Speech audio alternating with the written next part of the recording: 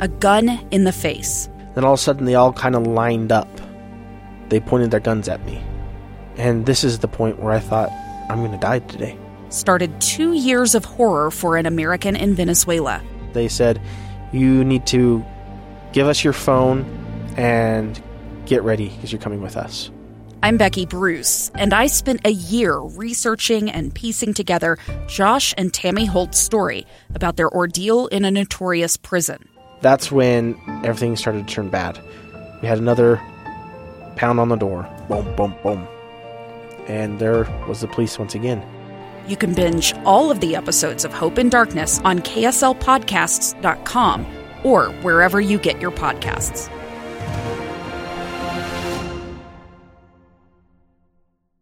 Inside Sources.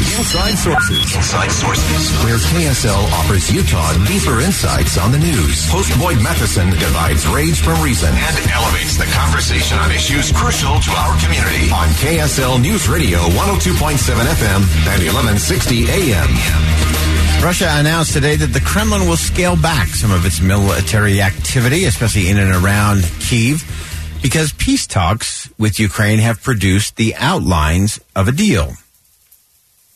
U.S. Secretary of State Antony Blinken expressed a whole lot of skepticism, as did President Biden today. So is a peace deal on the horizon? Is there light at the end of the tunnel? Or is this just Russia repositioning for something else? Andy Field is ABC News correspondent in Washington, D.C., and joins us on the line now to help us figure out what's real, what's hope, and what is on the horizon. Andy, thanks for joining us. Boyd, you could be a Pentagon spokesman. You basically put that exactly the way the Pentagon had put it today here. They're not clear that Russia is actually keeping its word on this. They say that satellite photos indicate that Russian troops are not advancing on Kyiv, the capital of Ukraine, but they're not necessarily packing up the stuff in the back of the trunk and going home either. They're still 15, 20 miles away from the city, and the air attacks have continued on Kyiv. So if Russia is looking to, in big air quotes, build trust with Ukraine, this is an odd way to do it. The interesting part about this is that earlier this week or last week, Russia officials basically said, look, what we really wanted all along was the eastern part of Ukraine, northeastern part, the Donbas region that has been contested for almost 9 years and where a war has been raging for almost that long. You know, we keep forgetting about this. This is not new. Right. That there have been fights in that part of the country where Ukraine was fighting for that territory. Russia just decided to push the envelope a little bit and decided to bomb the rest of the city and basically level many cities in that country. So now they're at the peace talks. Both sides sound a bit encouraging, saying that, you know, they might be able to get to the point where both the president of Russia and Ukraine can sit down at the peace table and discuss things. But, boy, that would be some meeting, considering the fact that Vladimir Putin has literally murdered tens of thousands of people in Ukraine and forced millions to flee the country. Yeah, and as we've been looking at that, and in terms of the Russian military having a little different strategy and activity, as you outline that in terms of the battles that have been going on in the Donbas region, is this kind of the old school European approach that when you're in the war, the best thing you can do is to really focus on the things you can get, because when you get to the peace table in Europe, you pretty much get to keep what you have at the time of the peace settlement? Well, what's interesting is that Russia, up until this point, was just making ultimatums, saying you either do this to get peace or we're going to keep bombing you. So there seems to be a slight change in the rhetoric, primarily because so many Russian troops and even generals have been killed in this war. Right. And perhaps it's looking really bad for Putin back home, despite his lockdown on the media. A lot of this, you know, when you're not getting any communications from your child who's in the military, you begin to wonder if that person's still alive here. And if that number is into the thousands, that's becoming a giant public relations problem for Vladimir Putin back home. Yeah, and as you look at that changing dynamic from Russia, I know it's really hard. I've been wanting to get your perspective on this, Andy, from your sources. Obviously, the fog of war makes it really hard to tell, where those Russian troops really are. Have they been pushed back by Ukraine? Have they just realigned and repositioned to fight again?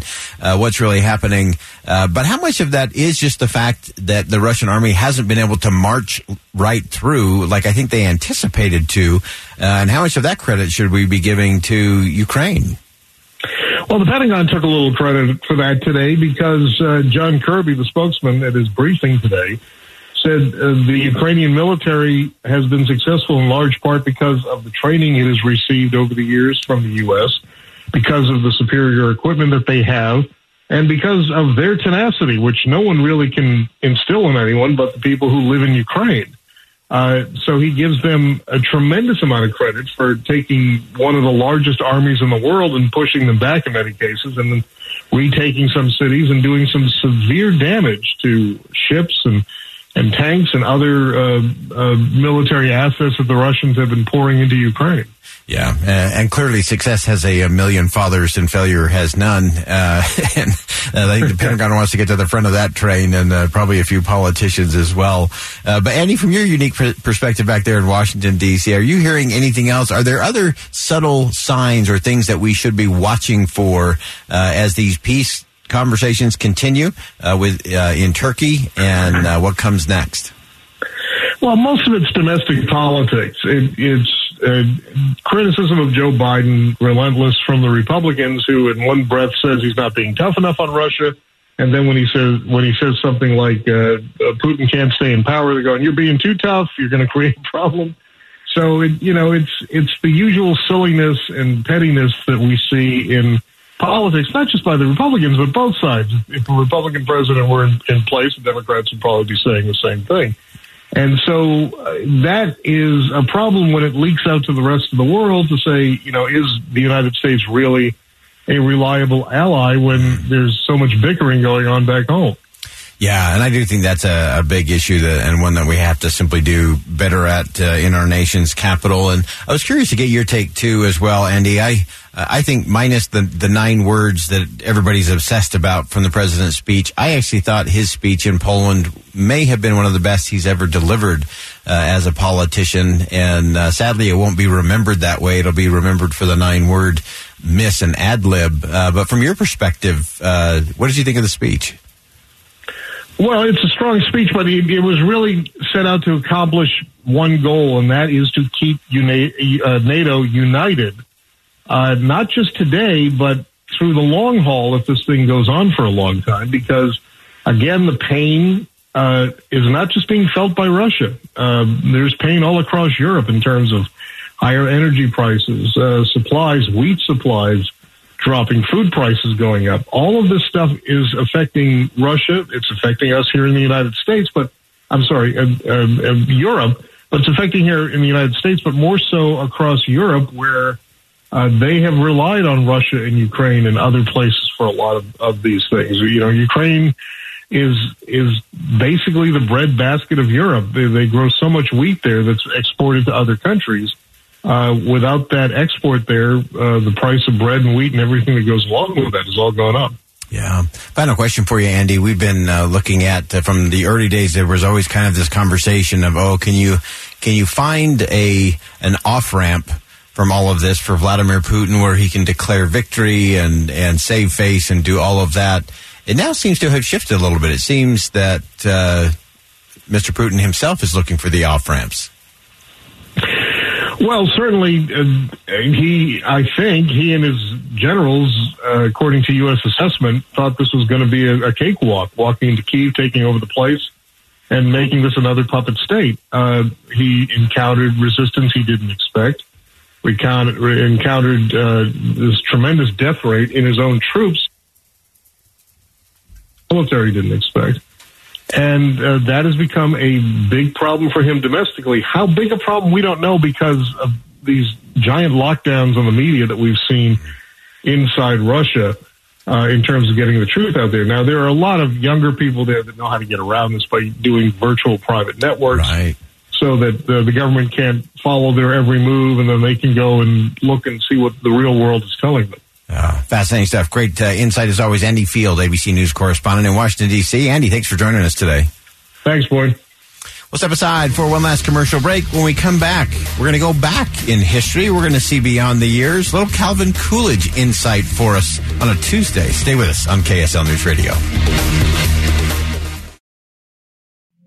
2 years ago, Americans watched in horror as a crisis unfolded at the Kabul airport. She was tear-gassed and beaten. Images of thousands desperate to escape Taliban oppression filled our news feeds. More than 80,000 Afghans made it to America.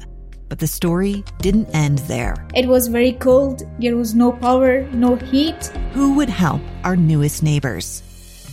I'm Andrea Smartin. In Stranger Becomes Neighbor, you'll hear the stories of some remarkable refugees who left their homes and their dreams behind, only to start over from zero. Their only possession was 3 blankets. And you'll meet Americans who stepped up to help them. You want me to come when you deliver your baby. What can one person do in the face of an international disaster decades in the making?